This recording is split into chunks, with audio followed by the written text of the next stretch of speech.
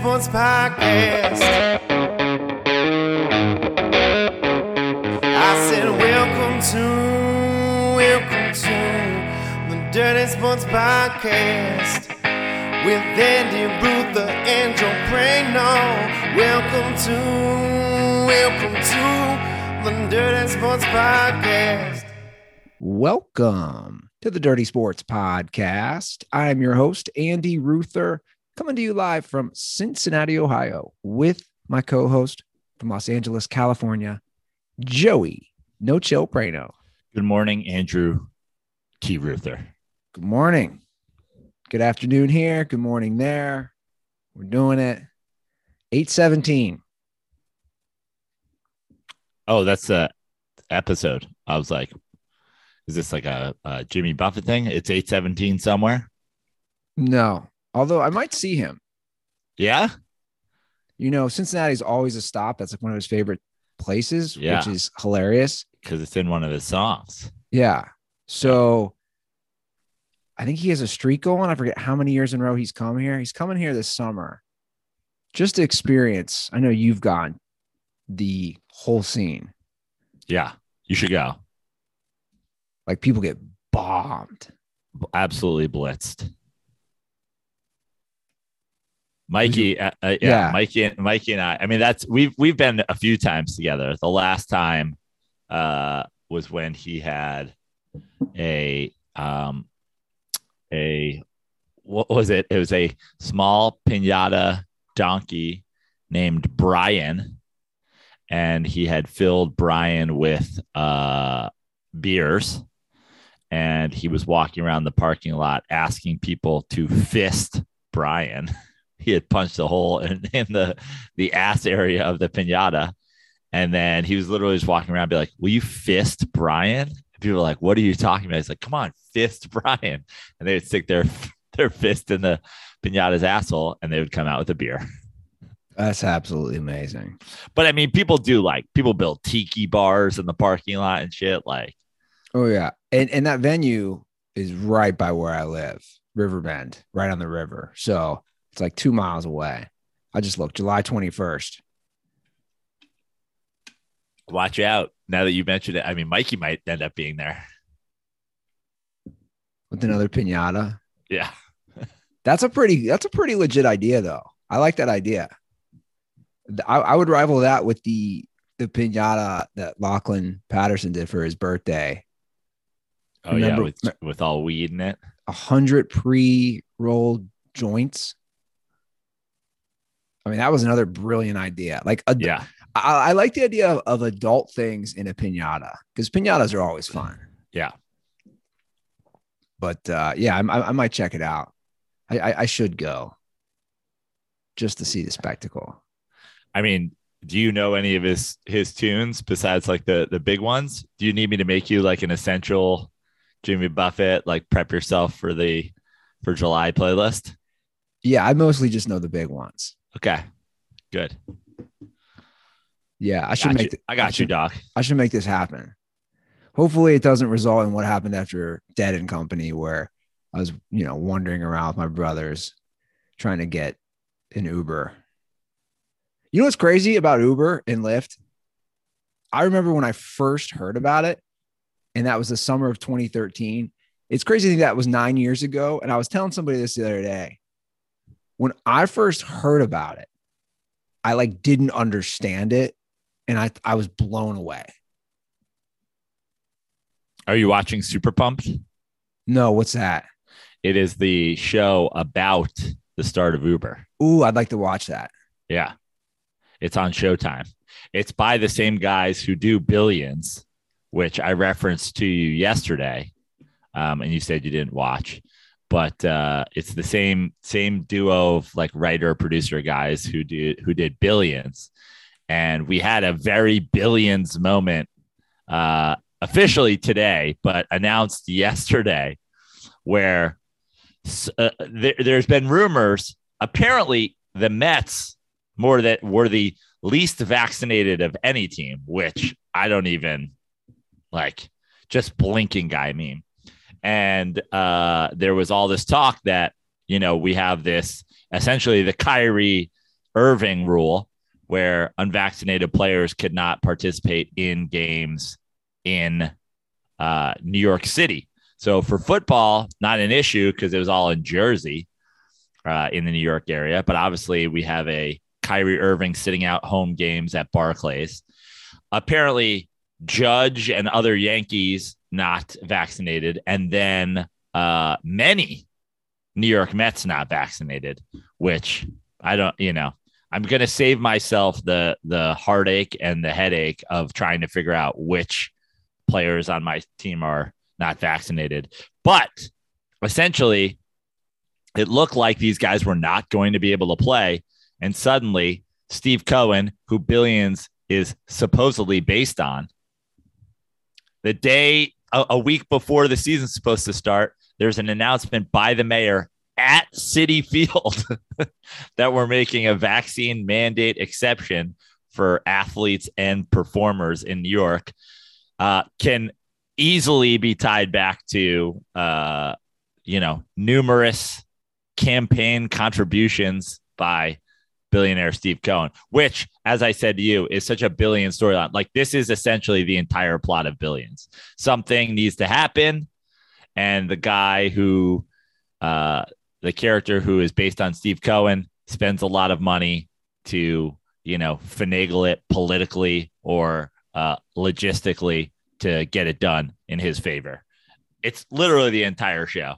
And Steve Cohen does it again. I mean, the Wilpons would have, I don't know, traded an unvaccinated Jacob deGrom for, a pitcher who was vaccinated because they're like, well, what are we going to do?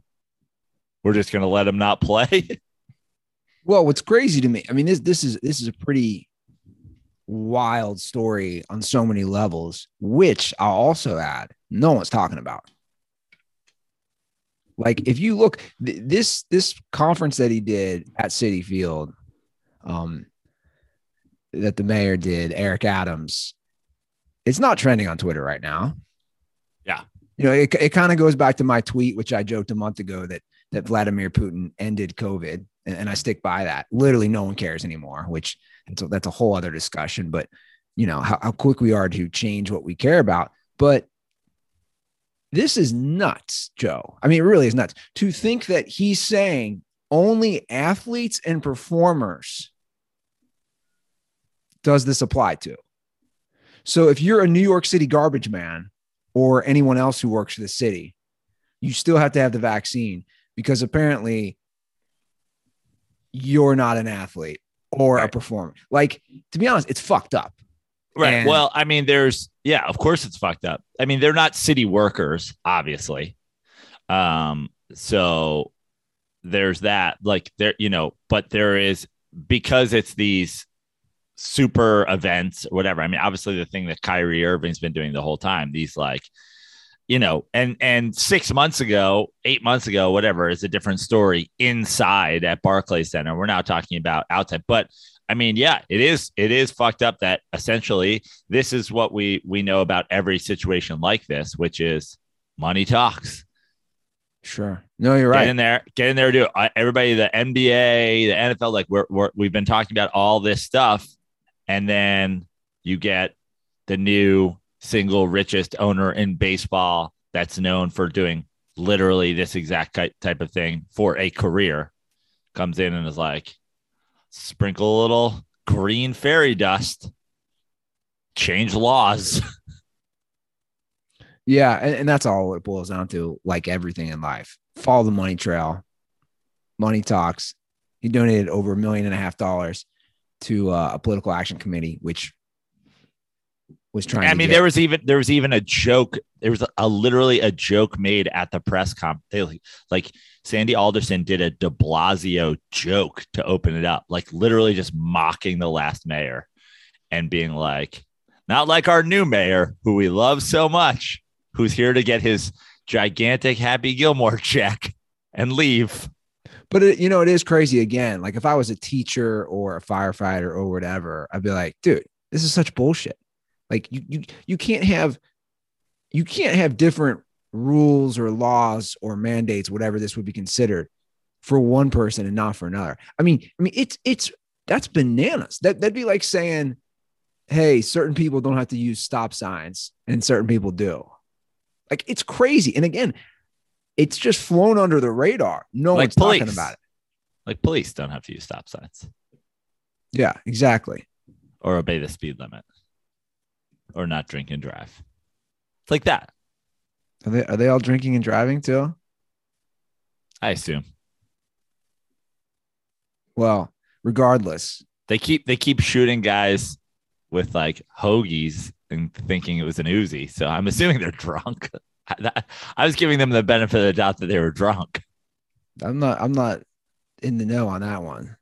Yeah. You know, all these like, he had a Snickers, but we thought it was a gun, you know? Oh, I thought you were saying somebody thought they were shooting somebody with a hoagie. I was like, what? No. Although there was the one person that shot somebody and said, I thought it was my taser. Hoagies sound good right now. Where's hoagie on your list as an Italian? In terms of what? Like, if we're going to look at like Italian foods, where are you putting hoagies? Like, I mean, I don't even consider that an Italian food, to be totally honest with you. no. I mean, that's, you know, there's not a lot of people going. When you're in Italy, you're not like, let me get a meatball hero. Like, Yeah. No. I know that it's an American thing, but I'm saying like an American Italian thing. I don't know where that ranks. Yeah, no, I don't even consider it. Although, I mean, in terms of like sandwiches, like that's the go-to. That's a very East Coast deli situation, you know, like get yourself an Italian combo or a chicken parm or meatball parm hoagie for sure. Do you think this new rule or exemption, I should say, will really affect Brooklyn? Yeah. What you mean in terms of Kyrie playing? Yeah. Yeah, absolutely. I mean, the season's almost over. You're talking just because obviously playoffs. Yeah, playoffs. I mean, there was talk for a while that like, do we even want to be a top 4 seed? Do we want more away games in a potential 7-game series than home games? Because those are the only ones he can play in. Yeah. I mean, Kyrie is a great player. There's no doubt about that.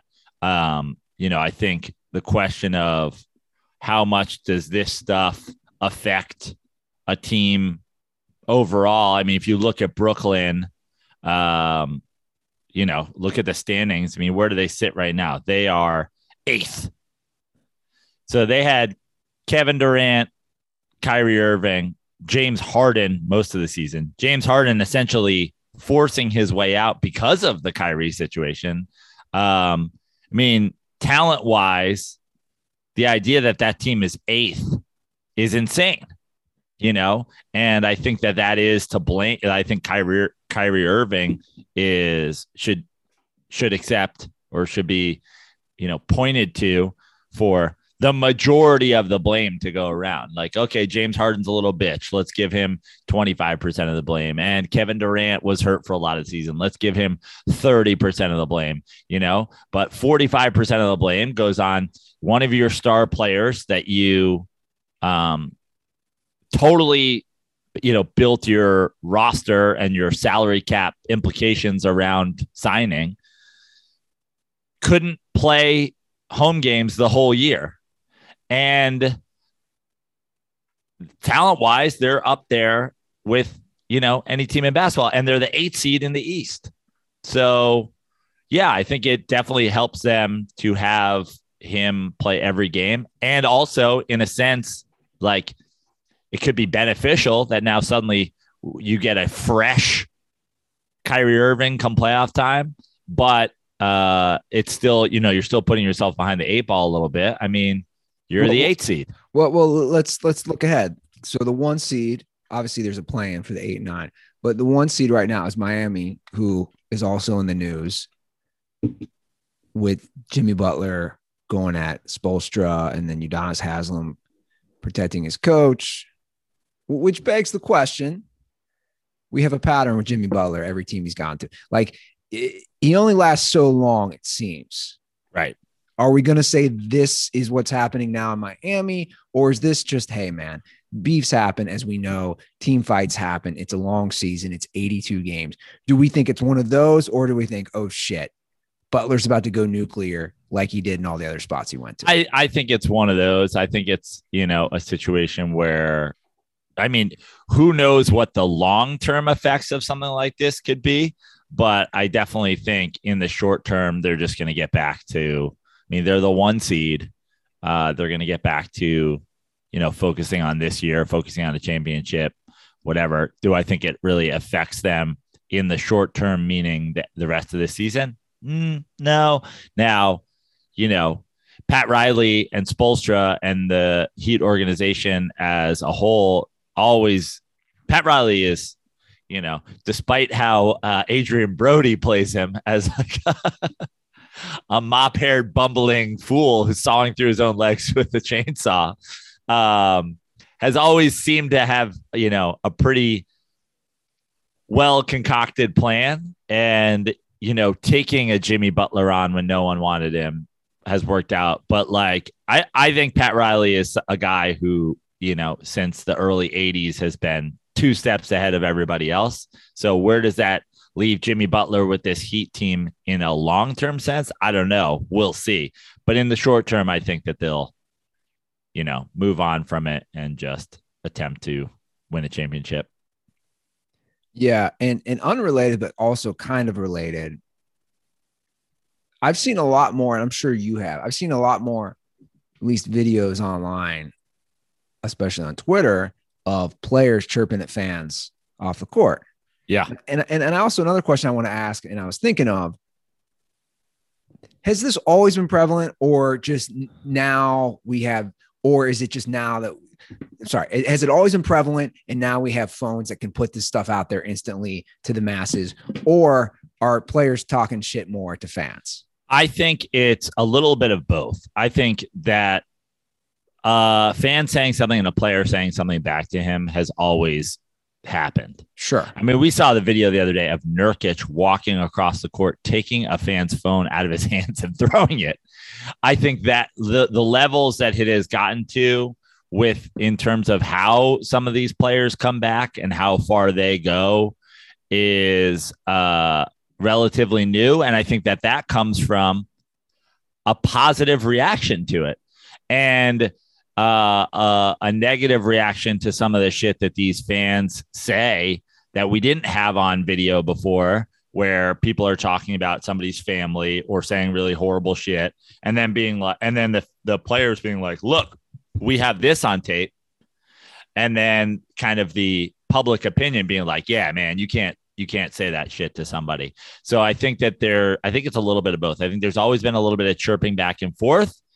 And now we're getting to see exactly what's being said on both sides because of the camera. And then I think that these players are feeling just a little bit more in the empowerment era across the board of sports of being like, hey, I know there's video of what this dude just said to me from somebody or somebody who heard it or somebody, whatever. So now I'm going to do whatever the fuck I feel like is appropriate. And I feel like I'll have public opinion on my side. I like players talking shit. Like more so, I guess I like more so of when a fan's talking trash and then the player goes back, like the Trae Young. Did you see the one with the New York, the L? Yeah. Like, I like that. In Madison Square Garden, he goes off. Yeah. He tells the guy to take an L. Like, I like that. I like the area it goes too far. Of course, the softest man in the history of sports is like when somebody tells Kevin Durant, a Nets fan tells Kevin Durant to take over a game, and he's like, "Shut the fuck up, bitch." And you're like, bro, he's cheering you on, dude. Yeah, what was that all about? Kevin Durant is just the softest. Why would he get mad? If a fan, like you're saying, he's trying to offer positive reinforcement, tells you to take over a game. Kevin Durant's relationship with fans, social media, followers, whatever, is just like, I mean, I feel like we need to see, like, what was Kevin Durant's childhood like? Where is this coming from? Let's take a deep look. Kevin Durant is like a psychologist's wet dream. Yeah. I mean, the amount of hours you could spend dissecting him, psychoanalyzing him. Oh, I'm sorry. We have a in the YouTube comments right now, a not KD Trey 5 saying, "You're a psychologist, wet dream, Andy." That's very weird. It's strange that somebody would create that username to troll you back. Wow, instantly. Kevin Durant doesn't mess around. He is quick on the trigger. But I like it. Like I said, but keep it, keep it classy. Like I would say to fans, there's a difference between talking trash, tell somebody they suck, or nice brick, to like, I want to fuck your mom. Like, whoa, dude. Like, there's a line there. That's why with a lot of the Russell Westbrook stuff, but obviously nobody wants threats, and his wife said they were getting threats. That's not acceptable. But like, he also was complaining about the Russell brick, which I'm like, dude, West brick. That's something you hear on the playground. Yeah. Like, you're getting defensive about West brick. That's not derogatory. Yeah. That's just also just make a shot, I guess. I mean, you could be Russell Westbrook, but you don't make any shots anymore. He's bad, man. Yeah. What happened to him? I was watching the game last night. It was a doubleheader last night right on ESPN. You're watching him. What is going on here, man? He just, breaking shots. I think what's going on is a number of different things. One, he essentially, since Kevin Durant left the Thunder, has moved around teams where he is able to stat pad in a way that makes him look good, but really doesn't do anything in terms of wins and losses. I mean, he won the MVP as an 8 seed. And then being brought into a team where there's a lot of pressure. It's kind of a championship or bust situation. Coming in, not being given the opportunity to do just that in terms of stat pad, have to play within some sort of constraints of a team strategy that is developed to try to win games. Yeah. Not performing in that format, and then having your confidence completely shook to the point where you lose some of your mojo. Sure. Yeah. Well, it's you see the decline, and I mean, the truth is he's been in the league. I think we forget because these guys come in so young. It's like he's been in the league for what, 12, 13 years? Yeah. Not that he's old, because he's not, but his rookie year was 2008, 2009. Yeah. So the point is he's been in the league for a while. Did you see that LeBron dunk on Kevin Love? Yes. Dude, that's one of those dunks where I just couldn't stop laughing. Like, I must have watched it 10 times. I just kept laughing every time. That's where Twitter, and especially Black Twitter and NBA Twitter, oh my God, the creativity that people were doing with that was so funny and so brilliant. Like that. See, when you see that stuff, that's what a sport like Major League Baseball is lacking. Oh, of course. I mean, because you're not allowed to put Major League Baseball clips on Twitter. Are they still doing that though? I'm pretty sure. Yeah. For real? Yeah. Because I know a couple of the big baseball accounts, like Pitching Ninja and whatever, had to get expressed written consent. Like, they were exceptions to the rule to do it. It's like, Jesus. That is ridiculous. So you alluded to Winning Time and Pat Riley. Yeah. And I think we have to discuss the third episode. Okay. Because it's pretty crazy. And also, I like what you said about his portrayal by Adrian Brody. Why do they make him such a doofus? I mean, I don't know if that's sort of like by design, or, I mean, the thing is, like, there's just no way that was the real Pat Riley. Like, Pat Riley always seems like he was like Mr. Slick, you know what I mean? But I'm sure part of this is going to be like when he becomes the Lakers coach and he he gets his deal with Armani Suits, and he starts slicking back his hair, and he goes the Michael Douglas from Wall Street look. It's going to be like I'm sure there's going to be like the shot from the floor up where he walks out for the first time in a suit, and it's like, here we go. He's not a doofus anymore. Now he's slick Pat Riley.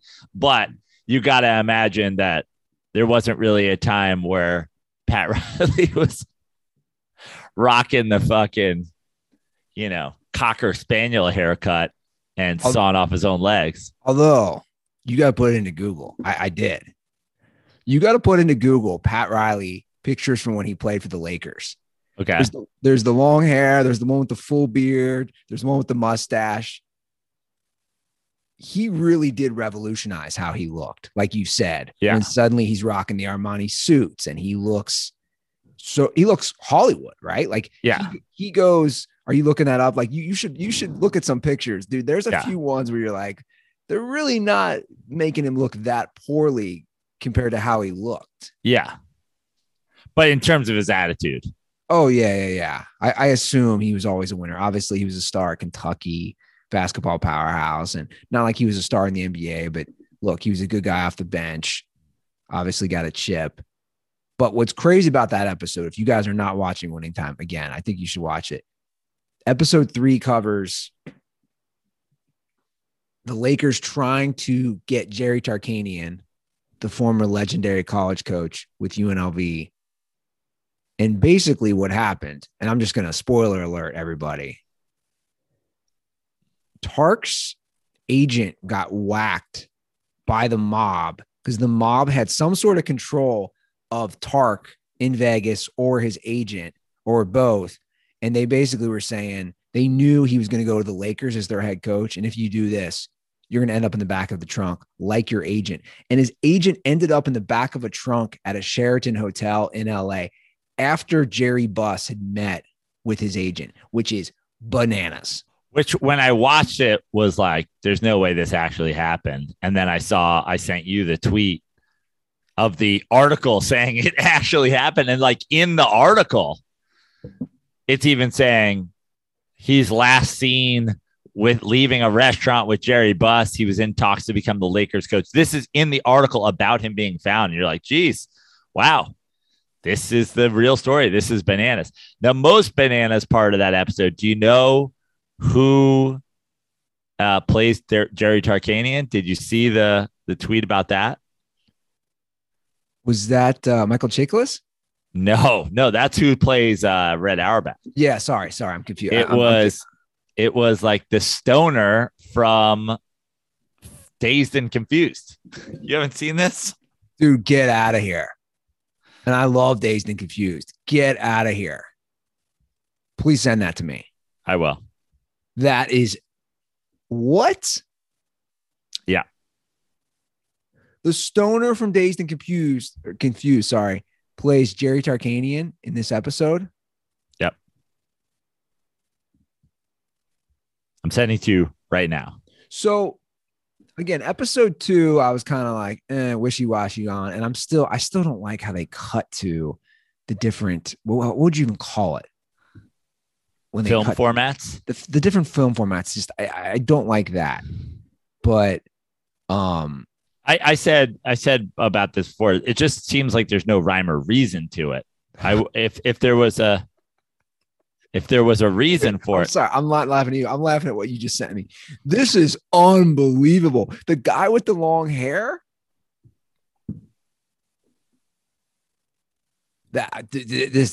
I love this. I absolutely love this.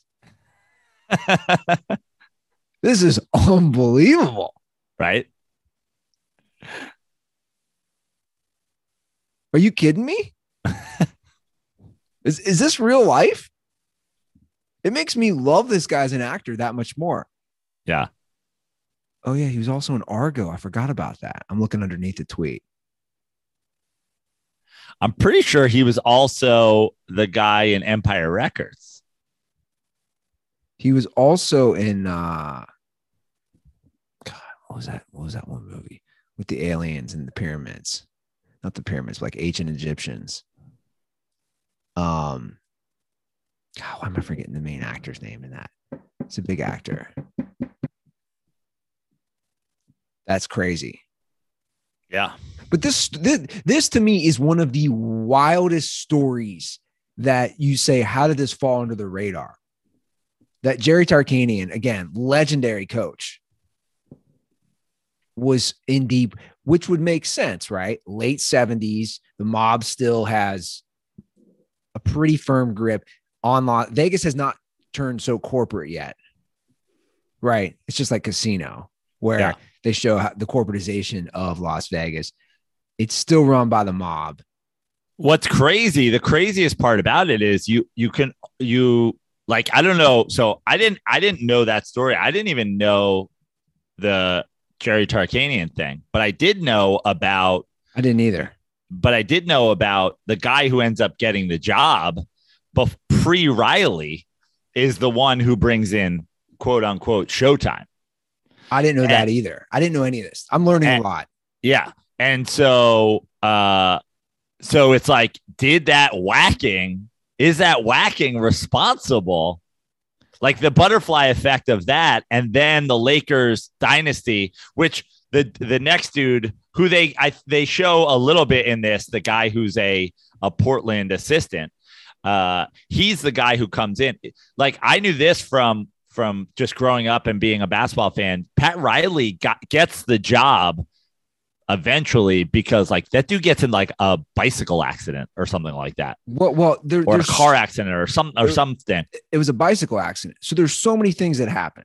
And again, I haven't read the book. But I want to, and again, we love to get Jeff Pearlman on this show. What's fascinating is what you're saying is the butterfly effect. They don't get him. They hire the assistant who I believe Portland had just won a title. Yeah. That's the Bill Walton MVP, yeah. Dr. Jack Ramsey. I say Dr. Jack Ramsey. The Ramsey. Greatest basketball season. I mean, I'm just going out there and everybody's like, Bill's the MVP. And I'm like, how about John Lucas? You think players are fighting fans today?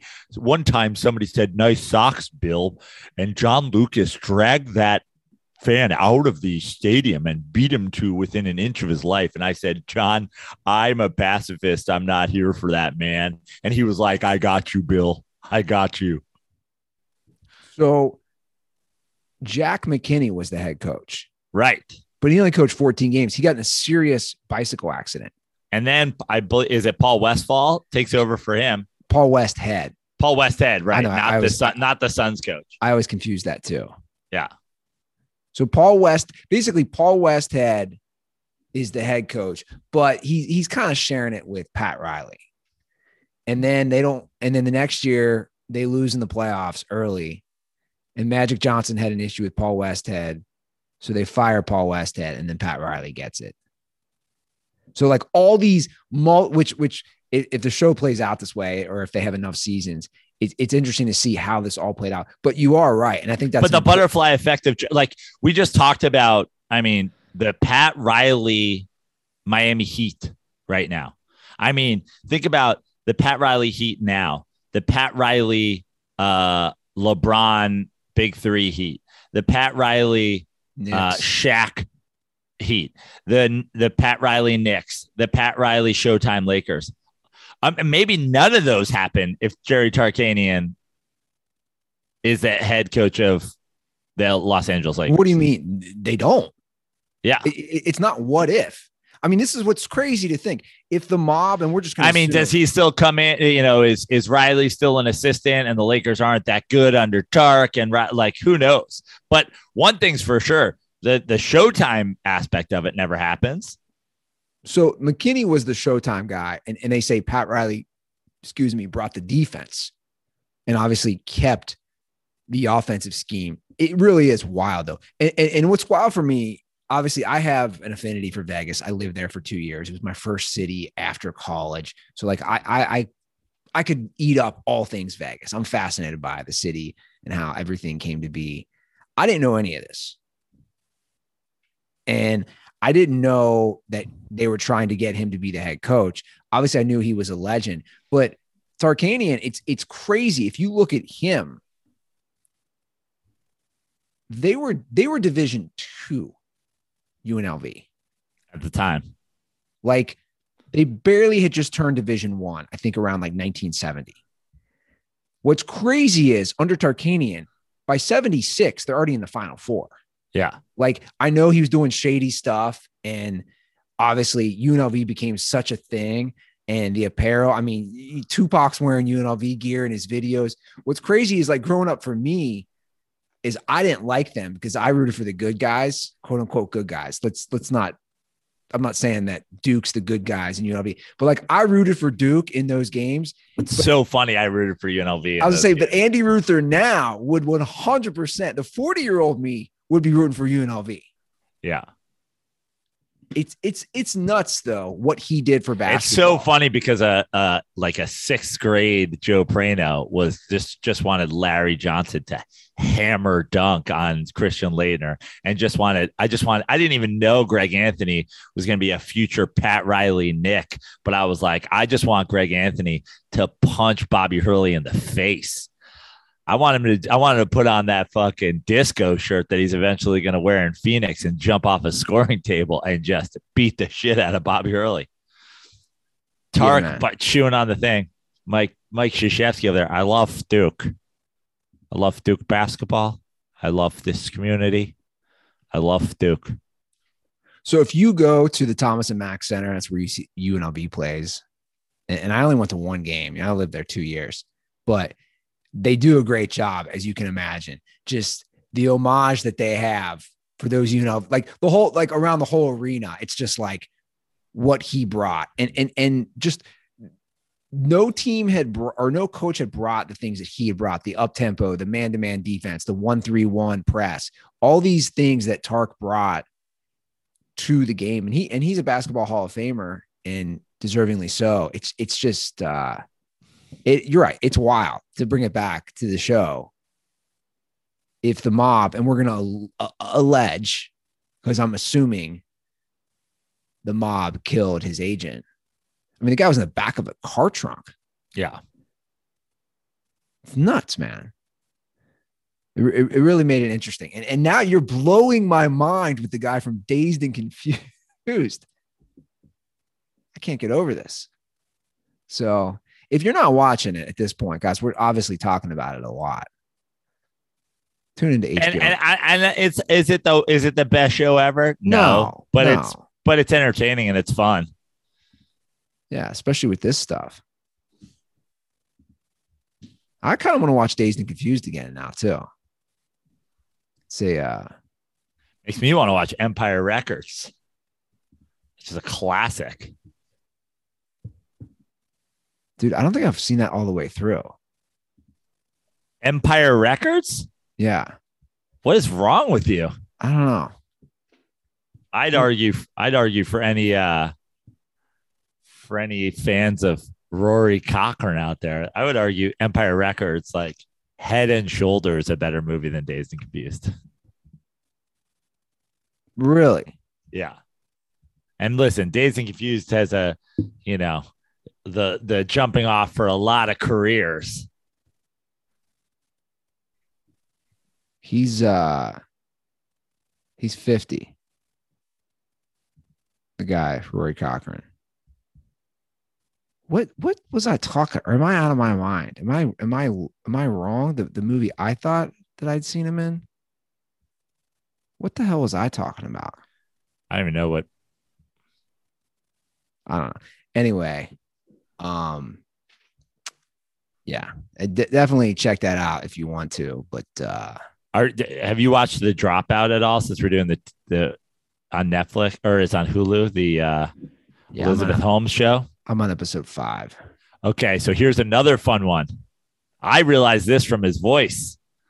Do you know who plays the big Texan fucking VC guy? Yeah. You know who that is? No. Michael Ironside from Top Gun.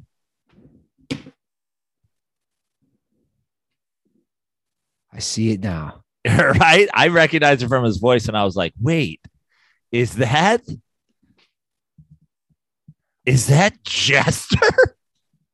Fucking Jester. That is him. Yeah. Holy cow. Wow. It's a good show. Get your butts back below the flight deck.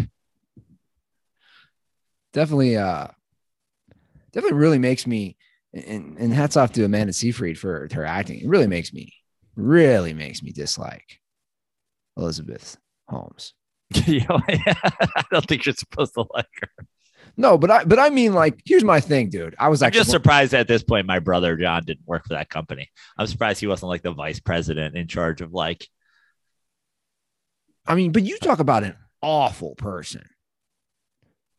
Dude, there's people who make money. There's people who scam people. There's people who rip off people. Fine.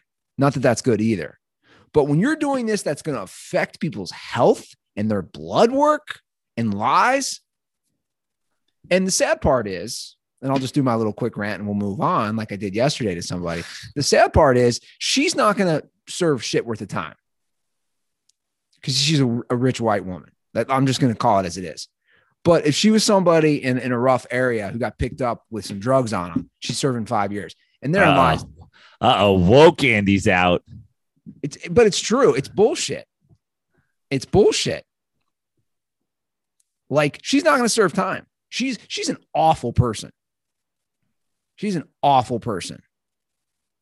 And exactly, that's the problem with the whole system. But it's a good show. Now, do I get a little worked up? Yeah. I'm going to have to watch the documentary on HBO. Anyway, we got lots to cover. Lots of good sports stuff to cover. I think, you know what I think, Joe? I think I need to relax. Let me just say this. I'm just impressed you've made it this far into the show without talking NFL. Like this is you're showing some real growth here, Andy. Hey man, I'm trying. And we can get to the NFL. I'm just surprised you weren't like, welcome to the Dirty Sports. Tyreek Hill got traded. Look, again, the NFL is number one for me, but look, I love sports. You know, let's talk them all. I love sports. I love sports. I love this whole sports community. I love sports. Yeah. I mean, look, we can, it's my release. It's a nice way to decompress. You know what else is a great way to decompress is having a nice cold Miller Lite with some friends. Absolutely, Andy. It's spring has sprung, and it's time. It's time for we're getting back. Majority of the country is getting back to the best time of year. The flowers are blooming. Oh yeah, the sun's coming out, and just you can sit back on your back patio or your back porch, your back deck, look out over the greening backyard and just like enjoy life with a Miller Lite. Funny you say that because it is. If you know where I'm at, everything's starting to bloom, getting a lot of rain. I need to cut the grass. I am having a couple buddies come over. You know what they say? April showers bring happy hours with Miller Lite. Wow, this guy's a professional over here. That was very well done, sir. Very well done. Yeah, I got a couple buddies coming over tomorrow. Watch some hoops, drink some Miller Lights. You really can't beat it, guys. So get on that right now because since 1975, Miller Lite has been the beer with taste you can depend on. No games, no gimmicks, just a great beer for people who like beer. People like you and your friends. Miller Lite, great taste, 96 calories. Go to MillerLite.com/dirty sports to find delivery options near you. Or you can pick up some Miller Lite pretty much anywhere they sell beer. It's Miller time. Celebrate responsibly. Miller Brewing Company, Milwaukee, Wisconsin. 96 calories and 3.2 carbs per 12 ounces. And a quick shout out to all the dirt balls. In particular, I'm going to give some love in particular to CT, who always sends us great tweets when he's drinking a refreshing Miller Lite, a lot of times on the golf course. So if you are enjoying a cold one this weekend while you're watching games or out on the golf course, on the back patio, fire pit, send us a picture, tag at Miller Lite, tag at the Dirty Sports. People love to tag us and then say like the greatest beer in the world. It's like, go ahead and tag those good folks at Miller Lite. or, say that they're in the picture, tag them in the picture, whatever it is that you're going to do. I'll tell you what, Andy, in a few weeks from now, I'll be in the heart of an area in Colorado that is, it's sort of a battleground state for the good folks at Miller Lite. A lot of people there drink a beer that shall not be named on this show, but no, like a crusader bringing Christianity across the world. I will be traveling with Miller Lites. I will be bringing Miller Lites with me to change the course of history in Colorado. I'll be there doing shows at the Bridge Street Bar in Vail on April 14th. Before that, I'll be in Steamboat, and after that, I'll be in Denver. But get your tickets now available if you're in the Vail area for the Vail Comedy Show at the Bridge Street Bar, where I will be changing hearts and minds through the gift of laughter and the gift of Miller Lite. Plug within a plug, guys. A plug within a plug. That's 817 episodes. We have to go deeper. Yeah. When you can do a plug within a plug, that means you've been doing this for a minute. That's experience. That's LeBron James year 19. That's basically what that is. Well done. Well done, Joe. We actually had a call about winning time. Should I play it? My apologies. Why not? I forgot to play it. This is a call about winning time, and then we'll get to some other stuff. Hey boys, I'm just watching the third episode of Winning Time here on HBO Max, and I know you mentioned that Tug Coker should play Pat Riley, or just some character in the show, and it's no coincidence that Pat Riley ends up being kind of a main character in the third episode. So now all I can think of is Tug Coker in that role. Would have been cool to see it. Let me know what you think. Stay dirty, boys. I think we said he should be Larry Bird since he already played him, right? Well, Alexa, stop. Yeah, I mean, we said Larry Bird, but also, he had, I think Tug had high hopes of being Larry Bird, because he played Larry Bird on Broadway. But I think that ship sailed pretty quickly in the casting notices. And what I said was, because obviously throughout the course of this Lakers dynasty, this Lakers Showtime run, it is a lot of back and forth with that Celtics team. I said we should pick a brown-haired, floppy-haired Celtic that Tug could appear as. I said Rick Carlisle. I like that. On like a mid-'80s Celtics team. And I think we referenced the time that Bill Walton was looking at Rick for some help. That game that Jordan went off with 60 plus points. Yeah. God damn it, Rick. You've got me switching and picking rolls. This guy's a goddamn alien. He hangs in the air like there's no gravitational pull on this earth, which I think we all know good goddamn well there is, Rick. Stop leaving me on the wing with Michael Air Jordan.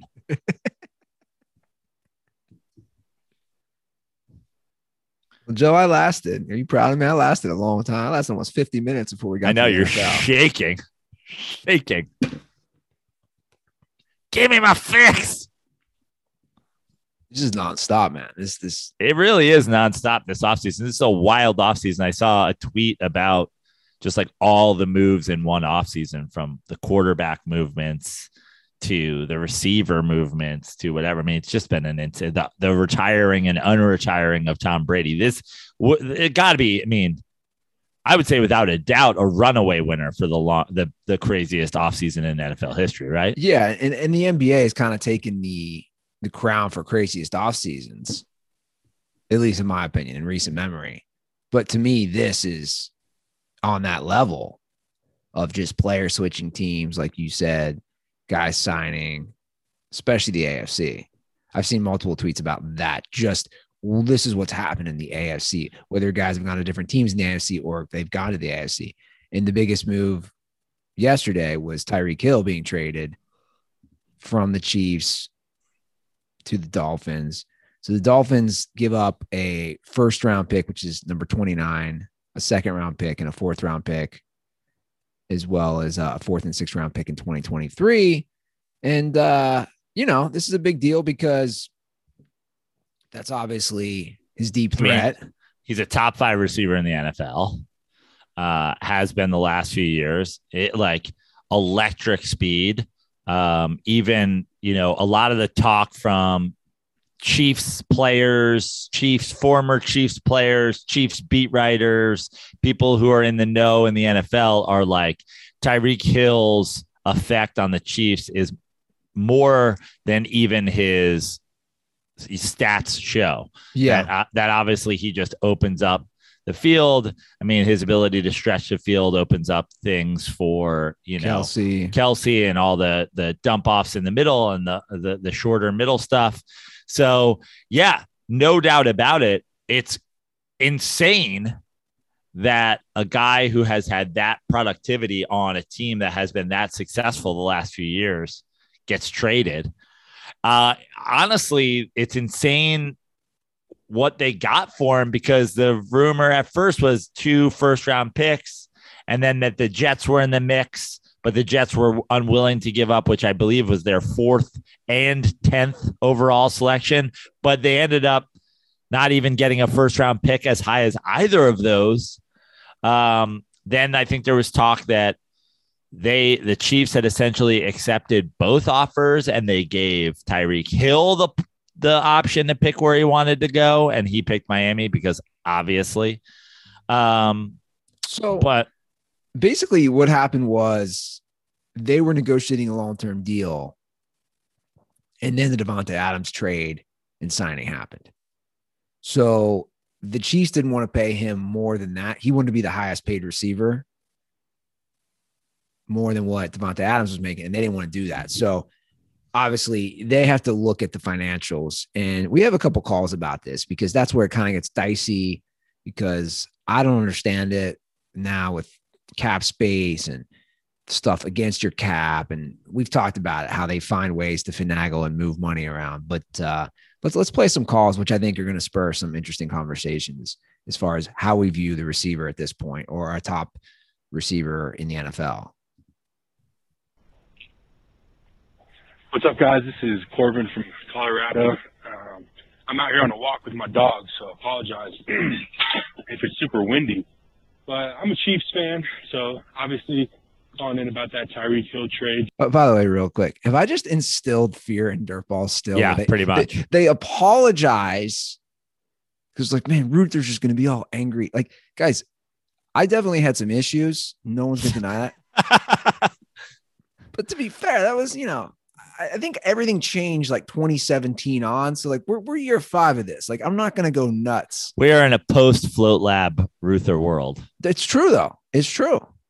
We're in a post Float Lab world, which it's mostly a Float Lab and cannabis world. So let's, those have calmed me down a lot. Anyway, let's proceed. That kind of happened out of nowhere yesterday, and it's crazy. I want to say that it's because of Patrick Mahomes, and it's because we have to pay him this amount of money, and so we have to cut these guys, just like everyone has been thinking since Mahomes signed this huge contract.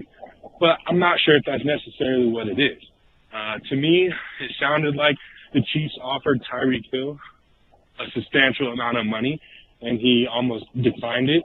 Of course, who knows what actually happened, but that's kind of what I've been hearing. And another thing, which I saw on Twitter, was both Green Bay and the Chiefs now cut their wide receiver 1 because they didn't want to pay them that money. And I think it's true. Paying wide receivers nowadays isn't a part of the plan. How many of these guys are getting 20+ million? I mean, now we've got a few, but the past 10 years, none of these guys have been making that much. And I think it's a little bit outlandish that wide receivers are making this much amount of money in the league. But I don't know. kind of mad because the Chiefs lost Tyreek Hill, but I think that the Chiefs are going to be just fine, and I doubt that Tyreek Hill has as much production in Miami as he did in Kansas City. Sorry for being long-winded. Stay dirty.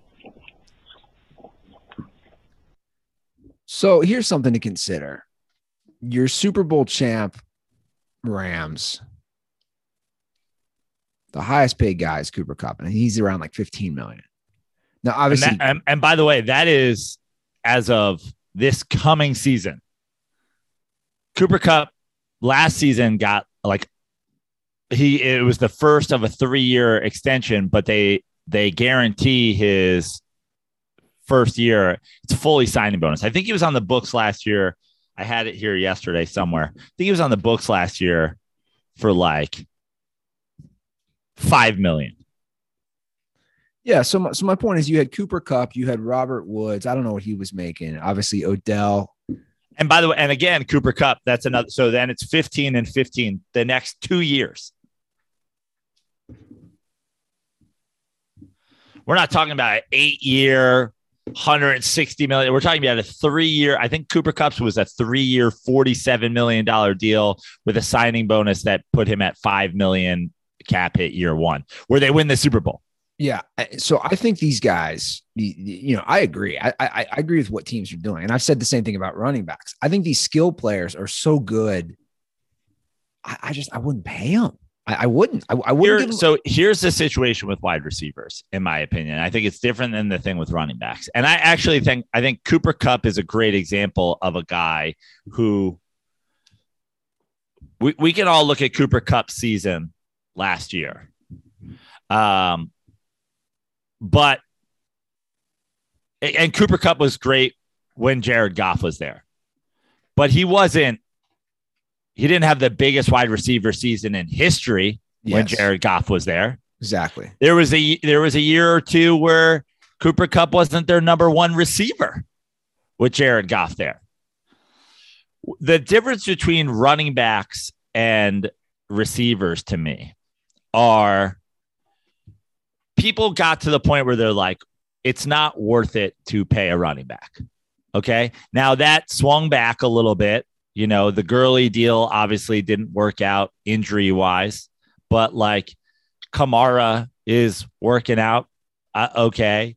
Some of the other big McCaffrey, obviously injury problems, but here's, I think, the difference between the wide receivers. And this goes back to what I said about the Davante Adams thing. If you have an elite quarterback, I don't think you should pay a wide receiver elite money. 100% agree. I think if you have an elite quarterback, part of what comes with having an elite quarterback is he will make Julian Edelman somebody who retires and people go, is Julian Edelman a Hall of Famer? If you have an elite quarterback, it should take undrafted UMass free agents and have them salsa dancing in Campbell's soup commercials. That's what elite quarterbacks should do with your wide receiver core. That is why I think if you're Aaron Rodgers, now Davante Adams might be your security blanket and he might be your guy. And maybe Aaron Rodgers has a difference of opinion the same way LeBron James thinks that fucking Carmelo Anthony should be on his team. But from a GM standpoint, if we have to spend all the money that we need to keep our elite quarterback, find Cooper Kupps and Julian Edelman's and Victor Cruz's to become superstars with those elite quarterbacks, which obviously Patrick Mahomes is. Simultaneously, Patrick Mahomes is partially built from Tyreek Hill. Correct. Having Tyreek Hill there for the early stages of development of Patrick Mahomes is great. But I think now when you get Patrick Mahomes the confidence and you get Patrick Mahomes the experience and you get Patrick Mahomes the MVP, they haven't won a Super Bowl the last couple of years. And no one's saying it's because their offense isn't explosive enough.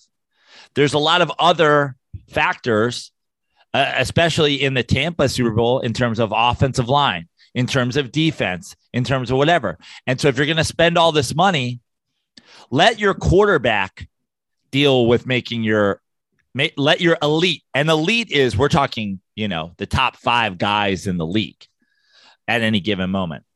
Let that guy make your offense explosive. Let him do what Peyton Manning did for, a fucking Brandon Stokely or a Dallas Clark or whoever, think of all the guys through all the years. I mean, look at the Steelers wide receivers with a Big Ben.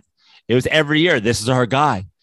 Well, and then they let that guy go. And the next guy is the guy again. They let Mike Williams go, or whoever the fuck the dude was back in the day. And then Antonio Brown comes, and then this guy comes, and then Claypool, and then Schuster. And they're always like, the next guy is always the guy. Get an elite talent in the draft that you don't have to pay and do it. Conversely, I think that there are teams, when you have a question mark at quarterback, surround that guy with elite playmakers and see what you have, which is precisely now what's going to happen in Miami. Sure. Tua has all the weapons. All. Bro, if you finish behind the Bills and you finish behind the Patriots, you're not the guy.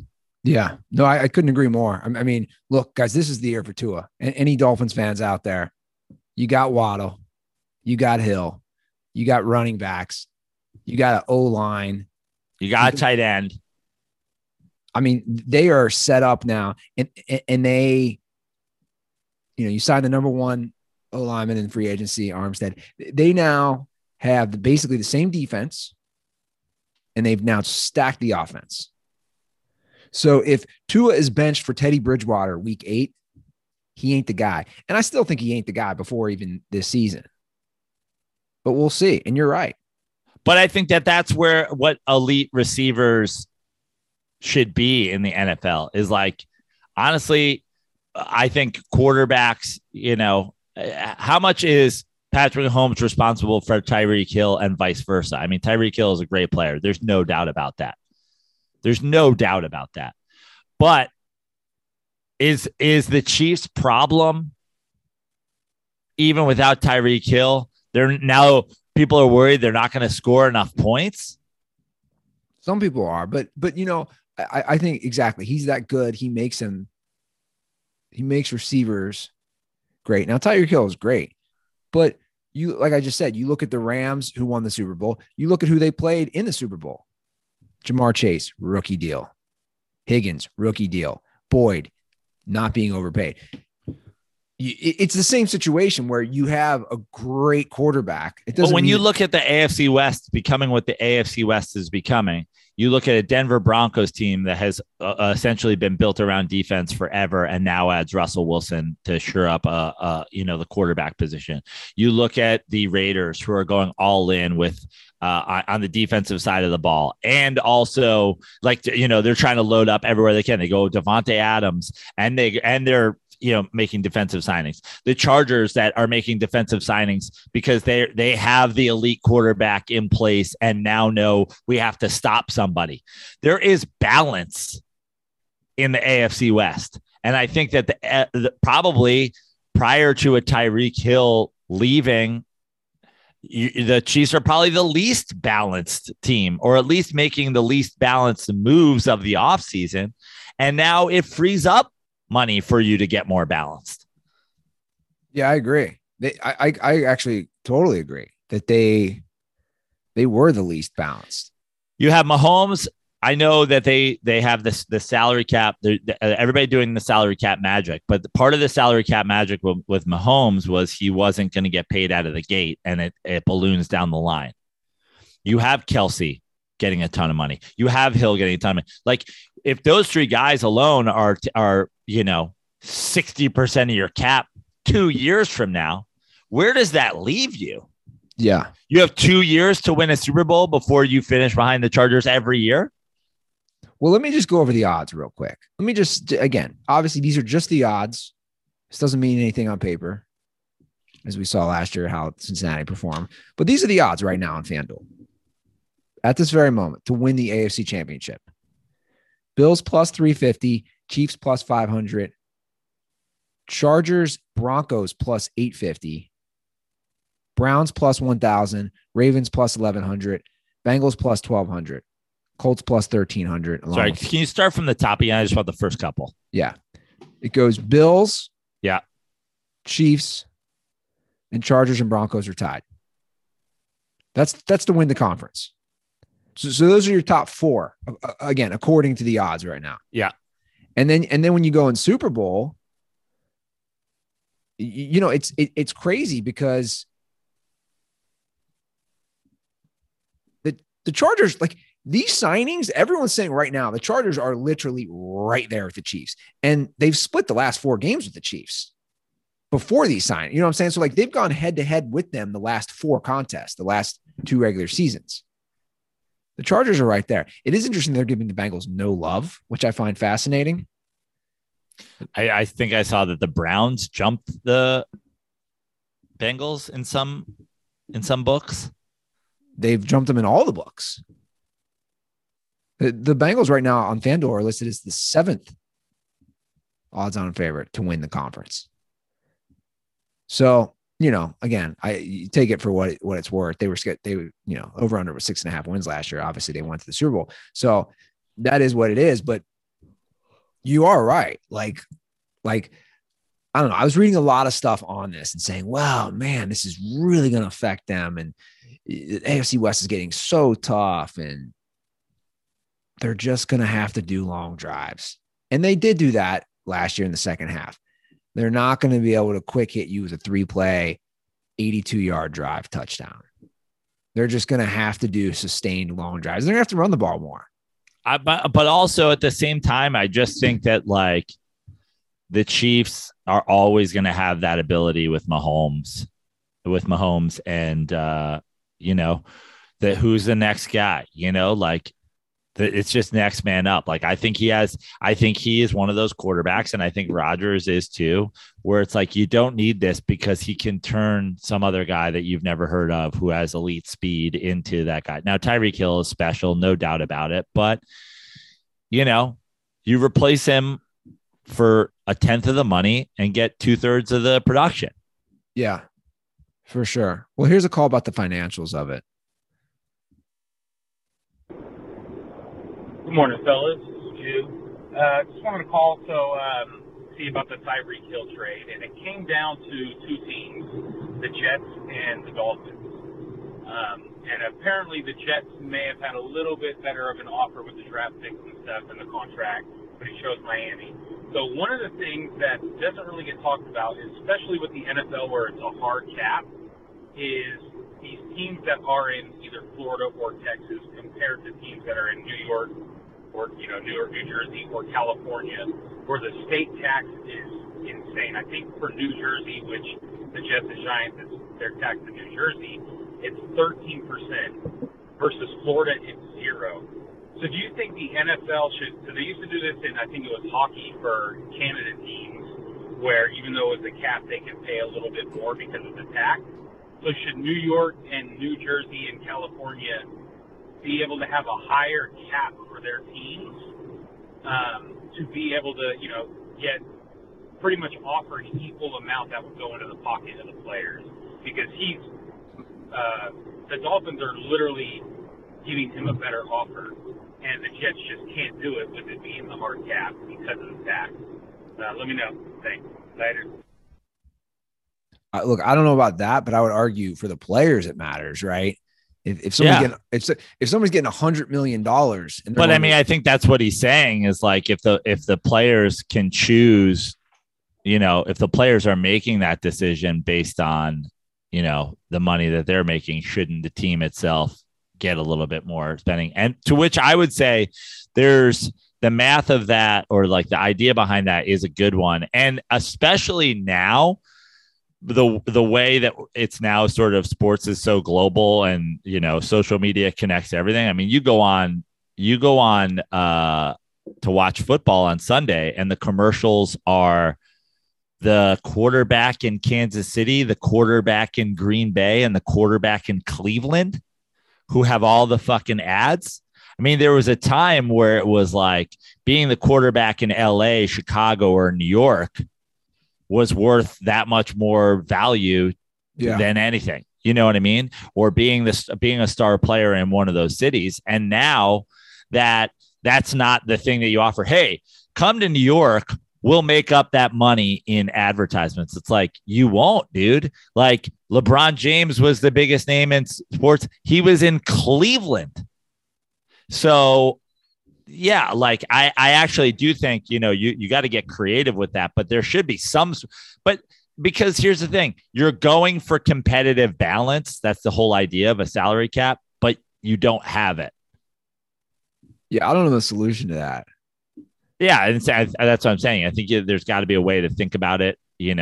I will say, as someone who lived in Nevada where there's no state income tax, and I was a school teacher one year, and then I worked at Caesar's Palace. You know what I'm saying? I wasn't even on that low salary as a high school English teacher, when there's no state income tax, yeah, you're getting your checks, you're like, holy shit, you remove that. It ends up being thousands of dollars, even at a small level. So I think for sure players consider that. But also, like you pointed out earlier in the show, I'm sure playing for the Jets versus Miami and living in Miami. I mean, living in New York City, which you would live if you played for the Jets, is great, but sure. but it's the Jets. Yeah. It's the Jets, dude. Plus Tyreek Hill. How many careers, I'm sure Tyreek Hill is just like, oh, I want to go be Le'Veon Bell, guy who also didn't want to play for the Max and then disappeared from play. Like if you're Tyreek Hill, the question that your agent should be asking you when you're deciding between those two teams is, hey, Tyreek, I know you're, is Le'Veon Bell alive or dead? Yeah. Because he was on your team after he was on the, like, can you say for sure whether Le'Veon Bell is alive or dead? He's like, you know what? I can't. And he's like, that's right. Because he played for the New York Jets for a season. And now no one knows whether he's alive or dead. Yeah. Don't make that mistake. Sure. It's a good point. Plus, weather. Strip clubs are way better in Miami. Look, I don't know anything about Tyreek Hill. I mean, I know some things. I know that there's the whole, case with him, abusing was his son or daughter that was like 3 or younger. I know that much. Yeah. But I'm just going to assume he likes strip clubs. Is that me stereotyping? I don't know. He's an NFL player. Strip clubs are better in Miami. I don't know if that came down to it. By the way, his agent is Drew Rosenhaus. No surprise there. I think that's his agent. Another big signing, which we have to mention on Dirty Sports. He's always been one of our favorites. The Saints are bringing back Jameis Winston. 2 years, $28 million, $21 million guaranteed. It's amazing. Dude, I almost sent this to you. Our friend Jameis 1 of 1. Dude, the cherry picking that he does is he compared, dude, you're going to love this. He compared Stafford. Dude, the way this guy does this is absolutely mind-boggling. Where's the tweet? He basically was trying to cherry pick Jameis Winston's stats from a very shortened season against Matthew Stafford's and basically saying that the guy who got hurt and played 7 games had a better season than the guy who won the Super Bowl. That's what he was trying to do. I got to say, listen, the Jameis Winston situation in terms of like the money he got, the team he continues to play for, it's just like, I am happy about it because at this point, if Jameis just like wastes away, like, I don't think it proves our point enough. And like, I think with Jameis Winston, we were talking about the Deshaun Watson situation, a week ago. and where he's going to end up. Like Falcons, Saints, all the potential teams he could go for. And we loved Watson to the Saints. Yeah. Winston to the Saints. Like, I don't think that the Saints can win a Super Bowl. Just like straight up, like, they won't. Can't do it. And I'm not, that doesn't say that they might not make the playoffs or he can't perform, because he played well in those 7 games, but he played well. Like, he played fine. I totally, no, but I'm agreeing with you. But he also played like a guy. He played like a rookie. They had him fucking handcuffed because he can't be trusted not to throw 30 picks in a year. I think he threw for like 160 yards a game. Dude, I got to read this tweet. This is wild. So our friend Jameis 1 of 1 quote tweets Ian Rappaport on the extension that Matthew Stafford got. He quote tweets it by writing, Saints were not in Matthew Stafford trade in 21, to my last year, right? As they believed Jameis Winston was the same QB, but with more upside, as reported. And then he lists the 2021 total QBR. Jameis was number 4 in the NFL. Stafford was number 5. And then the 2021 EPA per play, Jameis was number 2. Stafford was number 6. And he hashtags it White Jameis, Black Stafford. Dude, I'll be honest, I see these things, and there are times where I want to punch this guy in the face and be like, dude, are you really listing stats of a guy who won a Super Bowl versus a guy who played 7 games side by side? Like, zero context. Zero. They will never win a Super Bowl. They haven't even won a playoff game with Jameis Winston. And you're right. They treated him like he was on training wheels when you're trying to teach somebody how to learn how to ride a bike. I don't know why. It's just like, because people see that and they're like, yeah, you're right. Yeah. And then the people try to turn it like he's trying to make it a race thing. Dude, get out of here. It's not a race thing. And the Saints didn't want to, like, what are you talking about? The Saints gave Jameis Winston a $2 million fucking show me deal. And the Rams traded 1st-round draft picks to get Matthew Stafford. This isn't even in the same, like, you don't think that if the Saints could have gotten Matthew Stafford for $2 million on a 1-year deal, they wouldn't have done it. Like, these aren't even comparable. One guy was a team's franchise quarterback that a team had to trade tons of draft picks to get their hands on. If the Rams had wanted Jameis Winston, they could have just fucking signed him. 100%. Do the Saints make the playoffs next year?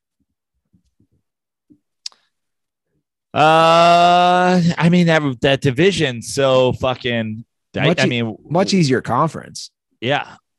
Bucks are winning that division. Yeah, but I don't even know. I'm going to say no, just on Jameis alone.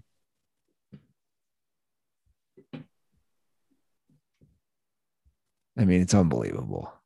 This guy. But also, what are the Saints doing?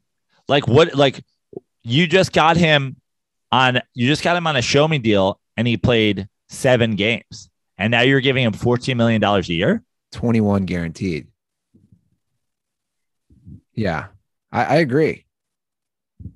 Like, you have a terrible GM if that's like, oh, he wasn't going to sign with us unless we gave him that much. Good. and obviously he ain't your guy if you wait around. Like, all the cards have fallen now. Yeah. The only QBs left was him, Baker Mayfield, and Jimmy G. Like, these are the only guys who, like, quote unquote starters left. They let everything play out. That's how little faith they had in Jameis Winston. They went for Deshaun Watson. They let it all play out.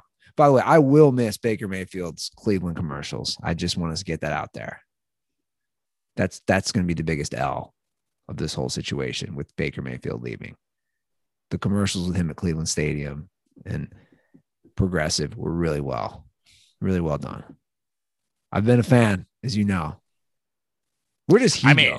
The rug pulled out from Baker Mayfield. He goes from being the starter in Cleveland to having all these commercials. And now it's like, well, we can't give commercials. We can't have a guy doing commercials. Like, I mean, is he now just the guy who cleans Progressive Field? Like, is he like he doesn't like he's not a Brown anymore? Like he's just he's just the janitor. Did you see the one meme? You know when he's doing the garage sale, like the yard sale? I mean, the one meme's like, this is actually real now. He's doing a yard sale, like he's leaving. I mean, I thought that the Colts were going to be the likely fit, and the fact that they didn't get him. Do the Seahawks go to Baker Mayfield? Like, why would you do that? Why, if you're doing some sort of fast rebuild, is that your plan? No, that wouldn't make sense. I mean, yeah. And what the thing is, if people thought Baker Mayfield was like a fit for, like, he would already be snatched up. I know. Well, what about Jimmy G? I see. For me, I think Jimmy G is a better fit for the Saints than fucking Jameis Winston. I totally agree. Like, what are the Niners going to do with him? I don't know. Trade him to the Bucs for Tom Brady. I still have not ruled out Brady to the Niners. You're out of your mind. I have not ruled that out. That would be like the cherry on this fucking offseason Sunday. It would be. Brady goes to the Niners. No way the Bucs would do that. Just no way. All right, we got some calls. 310-359-8365. Drop us a question, comment, conspiracy. I like this next. We're going to start with a non-sports one. I love this analogy. So last episode, you and I were discussing how we think the Let's Go Brandon thing is arguably one of the lamest things ever. That's just not funny. It's hack. It's not even hack. I think it's offensive to hacks. Hack is like, when something hack, it's like typical. It's like overplayed. It's like whatever. It's like, I don't even think it's hack. Which is not funny. Yeah, exactly. It doesn't even make sense. Well, I you know the origin of it, right? Yeah, I know the origin of it. But I'm saying at least something that's hack makes sense. It's like makes all the sense. That it's so sensible that it's just beaten. It's like anybody can come up with it. Well, I think this is the best analogy. I'm going to play this. I think you're going to love this.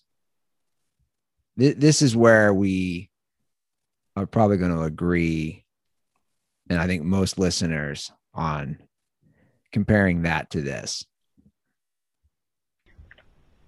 Yo, what's going on, Dirty Sports? Listening to the last episode, particularly the Let's Go Brandon bit, is Let's Go Brandon the new Dilly Dilly? The first time I heard Let's Go Brandon, I kind of chuckled for like half a second.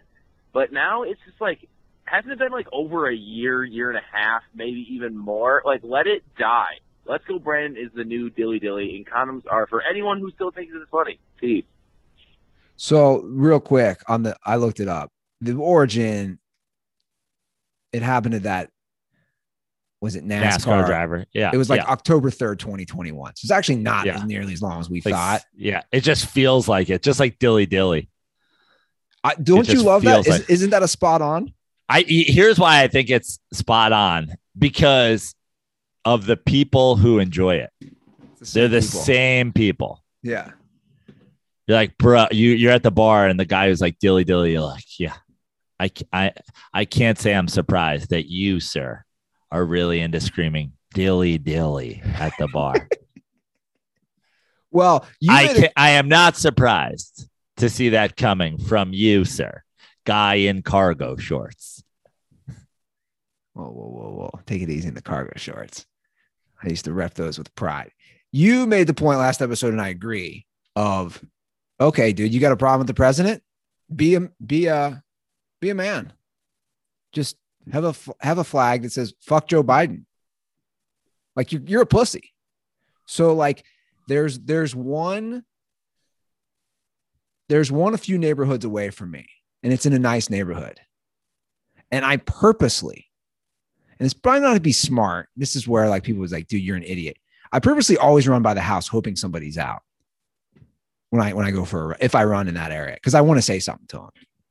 And I just we're also this like, see, that's the thing. It's like, it's the flip side. Like the flip side was just, I mean, it wasn't as lame as Let's Go Brandon, but like, dude, if you had a fuck Trump flag outside your house, you're also a dork. No, I agree.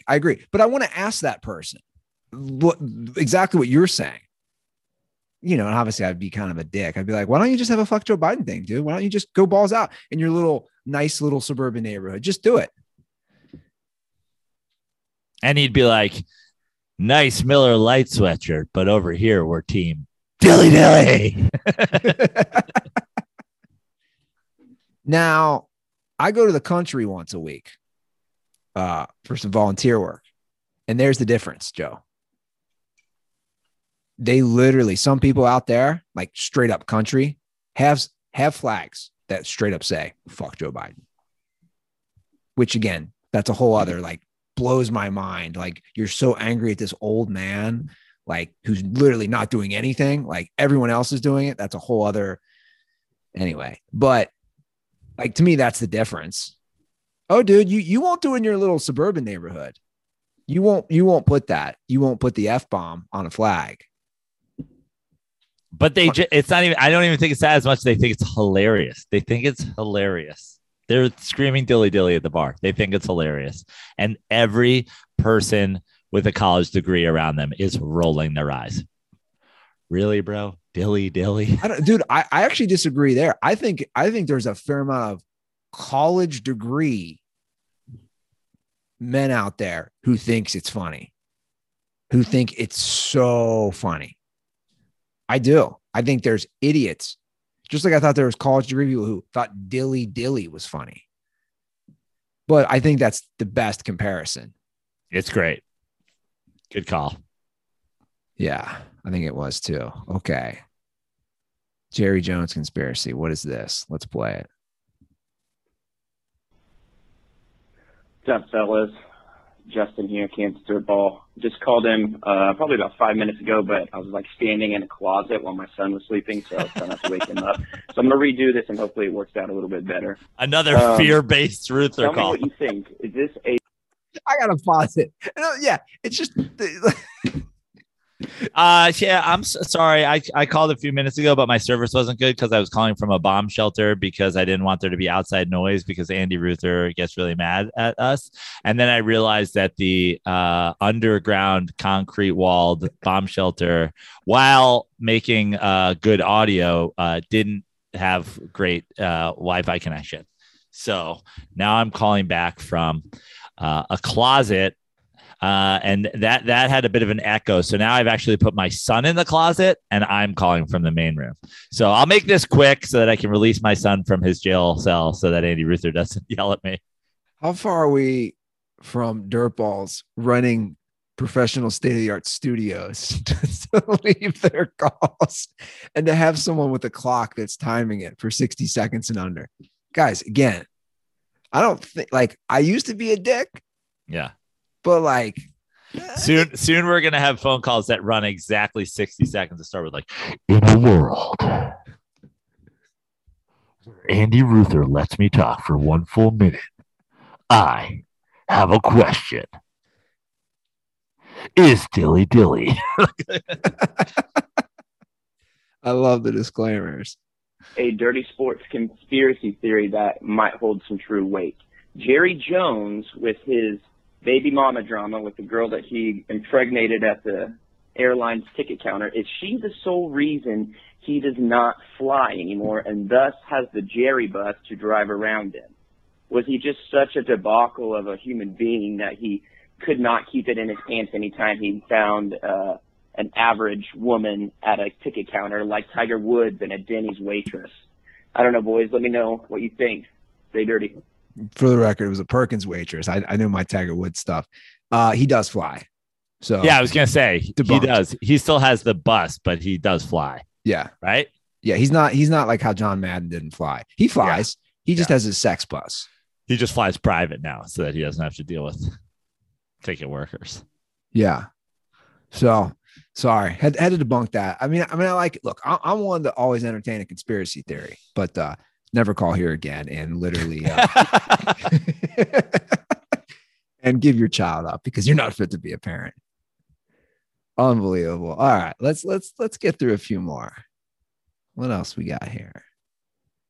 Is this on the rundown? Hold on. Did I not make it a favorite? So many calls. All right. What's going on, boys? Kyle Aronofsky calling back once again from beautiful Toms River, New Jersey, home of the 1998 Little League World Series champions. Just wondering, what is your favorite non-major four sports in North America to watch and attend? Oh, we already played this. Jesus. I was going to say, am I losing my mind? No, I'm losing my mind. I forgot to cross that off. We already discussed this last episode. So you guys can call in and yell at me for playing a repeat call. I mean, that's pretty meta right there, right?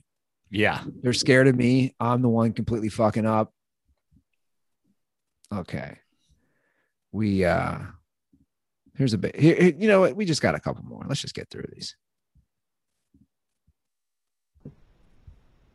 Hey guys, Eric from Colorado again. Just want to start off by saying Ichiro to the Hall of Fame 5 times over, definitely. My question today is the Rockies just signed Chris Bryant to, 6-7 years, whatever.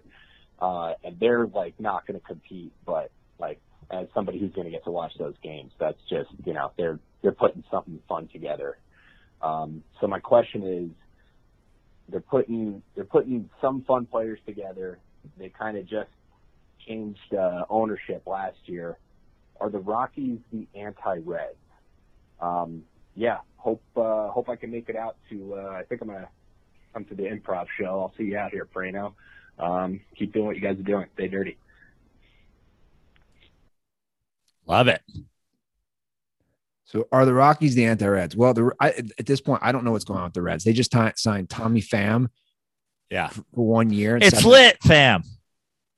But that's literally what Winker was making. Right.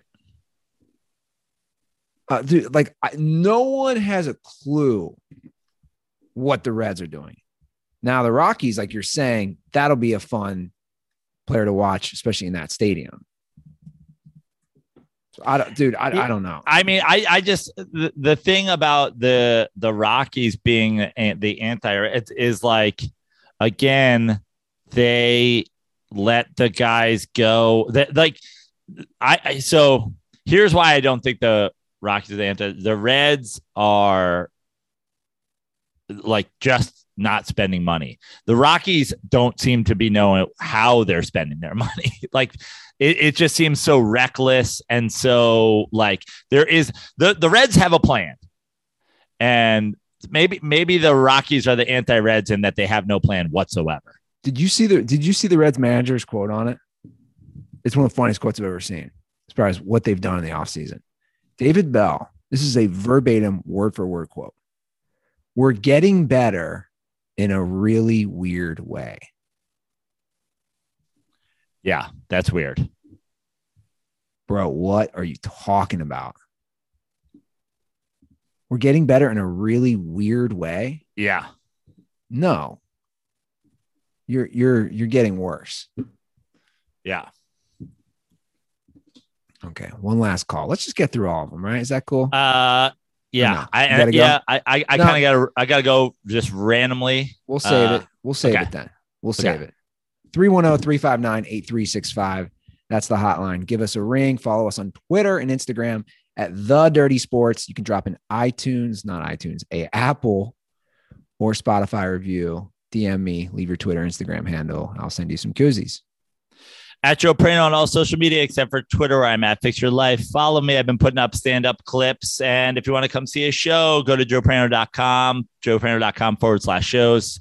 Most notably, I'll be back up in the San Luis Obispo area next weekend for some shows. And I will be in Colorado, 8th, 9th in Steamboat Springs. Then in Vail on the 14th, go to Vail Comedy Show and get tickets for that. Me co-headlining with Eddie Ift, and then Denver Improv the 15th, 16th, and then New York New Jersey, Connecticut areas at the end of April. Keep your eye on joeprano.com for those. Let's go, Prano. Yeah. Let's go, Prano. Which really means drink Miller Lite. Yeah, there you go. All right, guys, that's our show. As always, we really appreciate the support. You guys have a great weekend. And don't forget, stay dirty.